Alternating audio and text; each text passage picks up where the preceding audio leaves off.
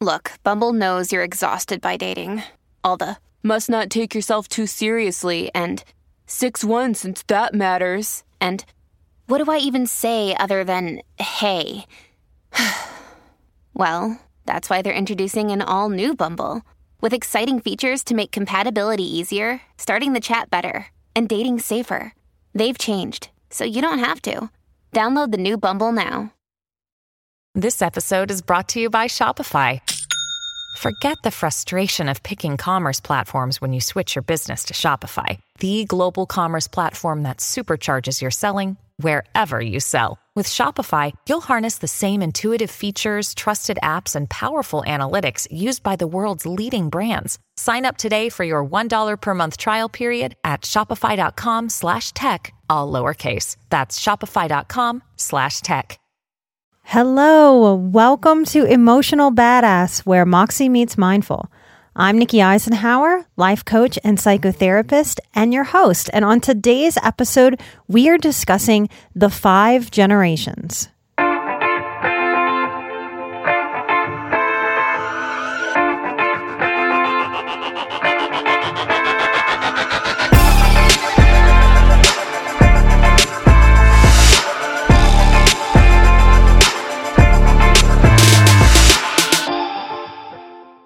Many years ago, at a counseling conference, I listened to a speaker discuss the 5 generations, and I was fascinated, and I thought I would bring some of that information to you to better understand yourself, your family dynamics, and what it means when we're talking about healing, self-compassion, compassion for others. All of these dynamics play in. Currently, on the planet, there are 5 generations making up our society. Now, I'm pulling information from the Center for Generational Kinetics. They have a lot of really cool information if you want to check them out, because these aren't just ideas. There are studies that go into figuring out the characteristics of each generation, because there's really rich knowledge there for us. Those people who are born before 1945, we call them traditionalists or the silent generation. Next is baby boomers. We all hear that term a lot. These are the people that are born between 1946 and 1964. Generation X. Y'all are born between 1965 and 1976. And millennials that we hear so much about now are Generation Y, born 1977 to 1995. So I am sort of an old lady millennial. And then the youngest generation is Generation Z or iGen or Centennials. And they're born after 1996. Now I'm going to talk a lot about the baby boomers today because many of us have boomers for parents. Now I'm an interesting case because I have boomer for a parent, but I was also raised by the silent generation. And when we talk about these things, we're talking in generalities. We're talking about these cohorts, these groups, these characteristics that groups share. So in a sense, we're talking about stereotypes of the different generations. And what influences these groups of people, these groups of time, and these groups of places, because we can see differences throughout the generations and in different places around the world, but we have some similarities. So when we're talking about boomers, we're talking about the post-war babies. And boomers experienced the civil rights movement.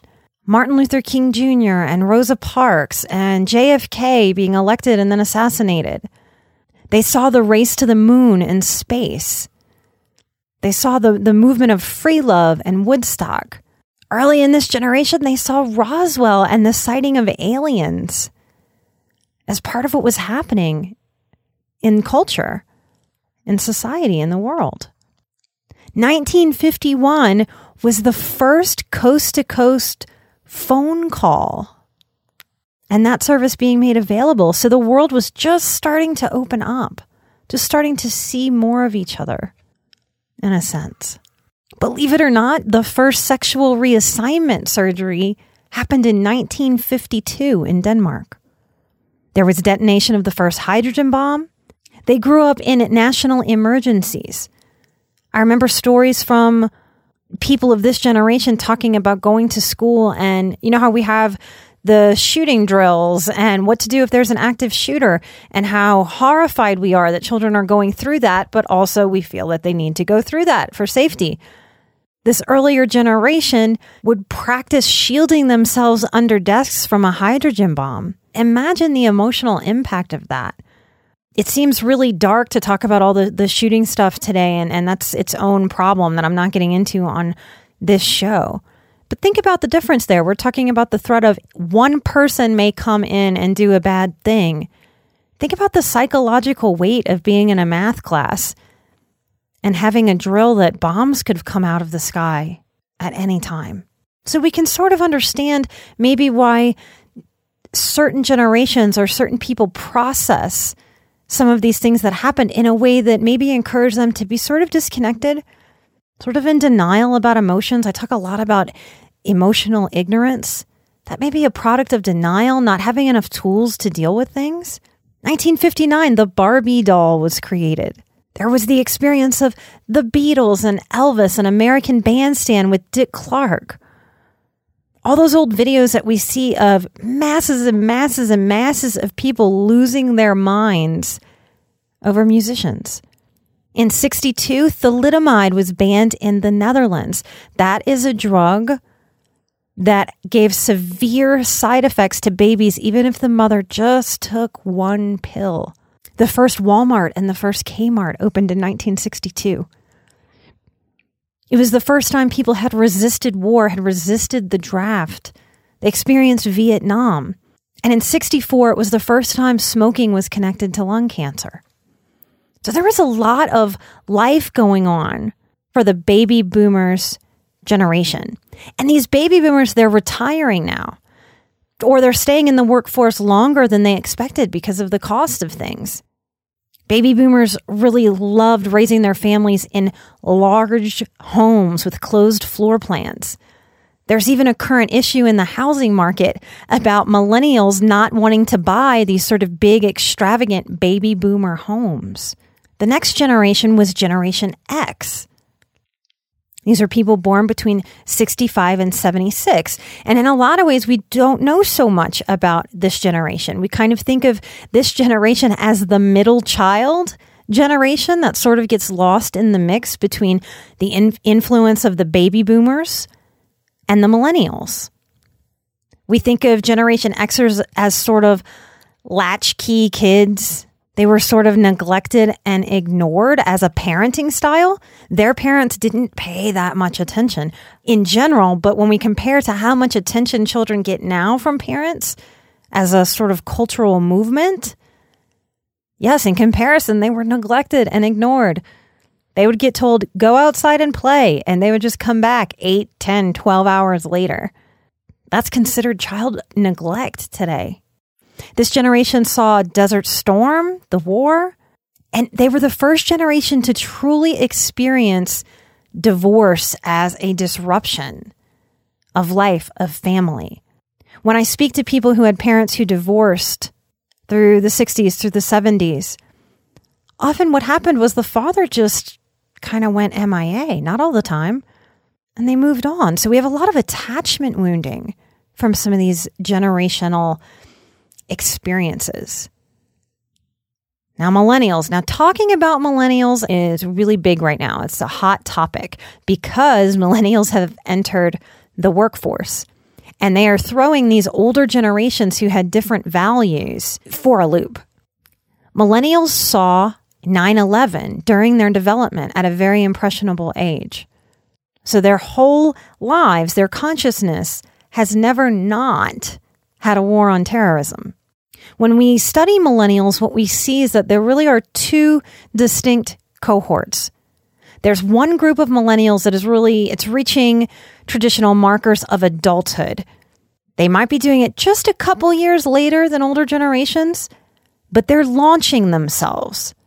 They're mindful about building some wealth and accumulating it and being smart and mindful with their money.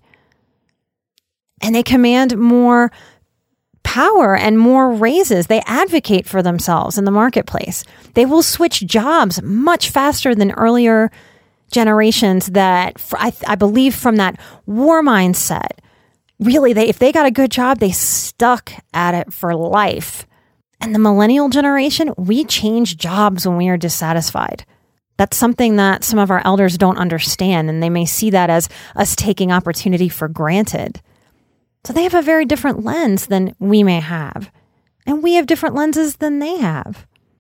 Have you ever wished that you had a direct line to your pediatrician to ask them all the questions that constantly crop up while parenting? Well, we hear you, and we have been there too. That's why we launched the Bites of Health podcast.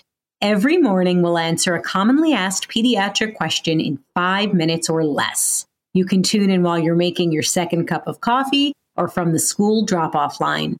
Who are we? I'm Dr. Jess Steyer, a public health scientist and also co-host of the Unbiased Science podcast.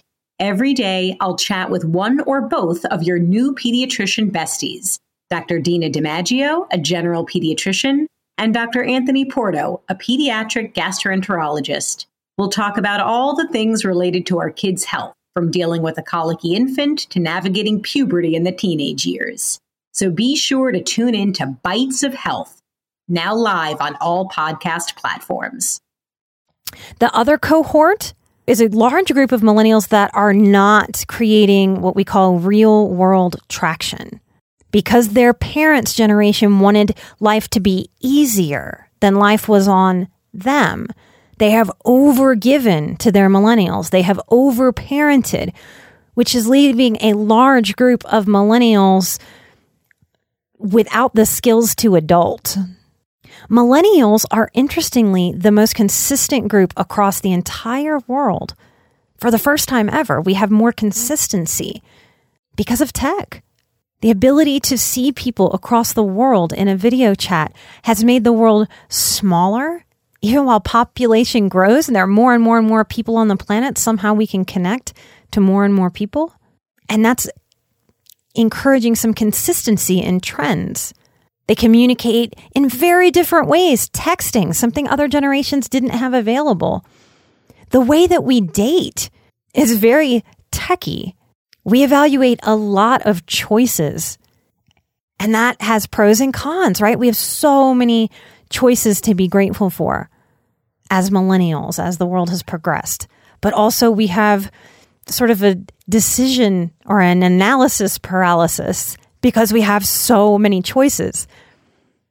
In some ways we crave, I hear it all the time in individual session, especially as sensitive people who consider every angle or try, that we'd really just like 3 options sometimes. It's overwhelming to choose. This millennial generation has more voice and was encouraged to use that voice than previous generations. Maybe you've heard boomers in your life say things like, children used to be seen and not heard. That was a saying I heard a lot as a child. I'm talking over this microphone on this podcast.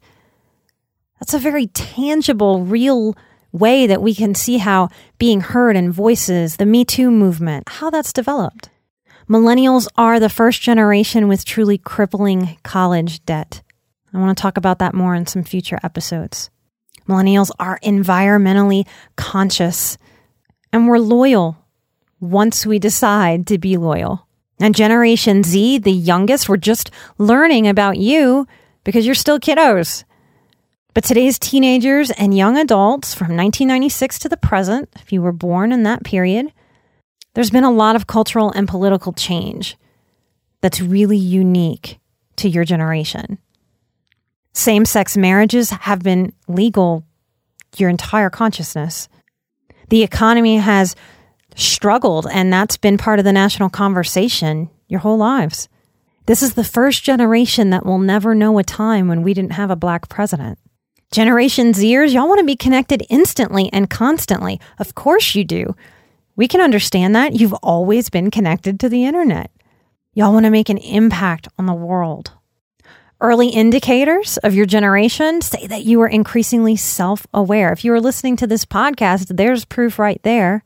There's a self-reliance that seems to pulse through this younger generation. Y'all are innovative and goal-oriented. And you may be more pragmatic than idealistic. than the millennials. You tend to live much more of your entire lives through social media because you've never been around without it. In my field, we're a little scared about this. There's so many pros to technology, but so many cons. And we're working that out as a culture. And we're working it out in generationally very different ways. When I highlight some of these generational differences, I hope what you can do is sit back and look through these lenses at yourself, to look through these lenses at your parents, to gain a deeper understanding of how and why they parented you the way that they did, and then moving a layer up on the family tree, being able to look at your grandparents and understand their struggles, understand the limits to knowledge. They didn't have Oprah on TV. They couldn't Google the answer to any question they thought of. Allow that understanding of how your parents were parented to give you insight into your parents and then yourself. This is a very deep and profound way to understand, what am I doing as a person? What am I healing? Everyone who can hear my voice right now, we have a huge opportunity to break the dysfunctional cycles of our families on our family tree once and for all. If we allow ourselves to see the holes, what hasn't been attended to, what wasn't encouraged. Maybe earlier generations didn't have a voice. They didn't know how to be in their bodies. I know as a sensitive person, it probably would have made me dissociate to think about a hydrogen bomb possibly coming at me, just going to school. I had to work really hard to unlearn being a workaholic because so many baby boomers developed as workaholics. They learned to get their self-worth from working, and really warping the values of hard work into obsession and justifying that. It's part of why they have such a hard time watching younger generations make choices. I don't think that generation knew that it was okay to make choices. That's what comes out of years of war and not having enough available self-development knowledge. We can look back through the 50s and 60s and see through movies and TV the relationships we had, the very dysfunctional, mindless relationships we had as a society to alcohol and to cigarettes. So there was a certain encouraging of mindlessness in some areas. When we let ourselves see such things, it can really inform where we can be more mindful and where we fill in those blanks for ourselves and understand more of what we've soaked up as highly sensitive people so that we can wring out the stuff that we don't want to bring forward and we can soak up the good stuff that heals, fills us up, helps us feel whole, successful, and fully in everything that it means to be a healthy, happy, grounded, empathic adult. I hope this episode gave you something that you needed. I hope it connected some kind of dot. I know it helps me be more compassionate. I think my younger self was angry a lot of the time at why certain things happened in my family and why they couldn't deal with certain things. This information has helped me soften. And when we soften, it doesn't mean we give allowance to what was bad or awful or neglectful or abusive. It means we soften for ourselves, for our own bodies, for our own hearts. It means we understand on a deep, compassionate level how hard it is to figure out things in life. And we hold some space for how different life was for the generations before us and how they were truly doing the best that they could as a tribe. And each day when we make failures, when I have a current failure of falling and tripping over myself, that compassion that I've learned how to extend sort of backwards in my family tree, I have more self-compassion for myself now. So when we heal ourselves, we heal always on our family tree, even if that sounds hippy-dippy to you. When I do my healing, I'm healing me, Nikki the person, and spiritually, maybe even cellularly, I'm doing the healing that those earlier generations didn't get a chance to do. And those of you who are parents, who are bringing little humans into the world, the next generation, when you parent them from a healed, compassionate place within yourself, it's transforming for you and for them. Thank you for being here and being a person in the world that challenges yourself to do better. I don't know if I will ever find anything that sparks me more than that drive. I think it's the most beautiful thing in humanity, that drive of, okay, how do I do this better? How do I lift myself up? How do I lift up this next generation? That's truly how we make the world a better place. So we are being the change. Thank you, emotional badasses that are out there. I'm so happy to be your host. I want to thank some of you who have gotten on and written some beautiful 5-star reviews. Those of you who just get on and give that star, thank you. That really helps work that funky iTunes algorithm. It helps us stay high in the ratings. That helps more and more people find us. I have no idea how algorithms work, but I'm told that's how it works. Those of you who write comments know that I read them. More than read them, I hold them. They move me. So let's share some. Nolan911, thank you for your 5-star review. Thank you. Izzy in the H, I'm wondering if that's Houston. That's a little bit of old stomping grounds for me. I know we have a lot of listeners. Hi, Houston. You must be in alignment. So Izzy is talking about so many people recommending me to her. Yeah, energy is really strange and fascinating, y'all. It's amazing how when we step into alignment with something, just the universe tends to nudge us and nudge us and nudge us and nudge us until we say, yes, okay. All right, what do you have here for me? Thank you, Izzy. Brenna V. It's so helpful to me. Thank you for your review to hear that I sound plain and simple. One of the judgments I'm working through with myself is that I think I don't make sense sometimes, and then I listen back. That's part of the beauty and the growth edge for me doing this show is I listen and I think, oh, I do know what I'm talking about. That made sense. And that's a deep healing for me. Thank you for that acknowledgement. I'm so glad you're out there listening and you relate. Thank you. Nicole East, 22. You're new to the self-growth journey. Welcome to the tribe. I'm glad you found us. I hope to keep creating the safest space possible. I don't believe that there are perfectly safe spaces out there. I'd like to do an episode on that soon too. But I do. I try to hold and honor safe space for me and for you. I'm glad that comes through and you can feel that. I want to send a big, giant, emotional, badass hug to all of you who are listening, who are supporting the show on Patreon, who are participating in those live stream Q&As. I love them. I am an emotional badass. You are an emotional badass. And together, we are where Moxie meets mindful. I'll see you next time. Bye-bye.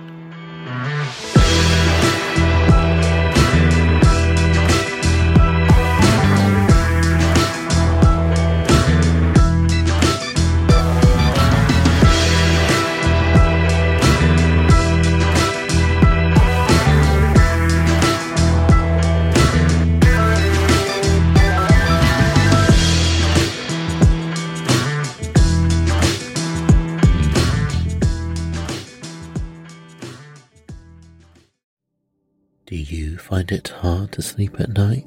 Then the Sleep Cove podcast can help you. Hi, I'm Christopher Fitton, the voice and clinical hypnotherapist behind Sleep Cove. Sleep Cove features sleep hypnosis, meditations and bedtime stories, all designed to help those of you who struggle at night to achieve a restful and peaceful night's sleep. Search for Sleep Cove on Apple Podcasts or Spotify and see why Sleep Cove helps millions of people sleep deeply all night long.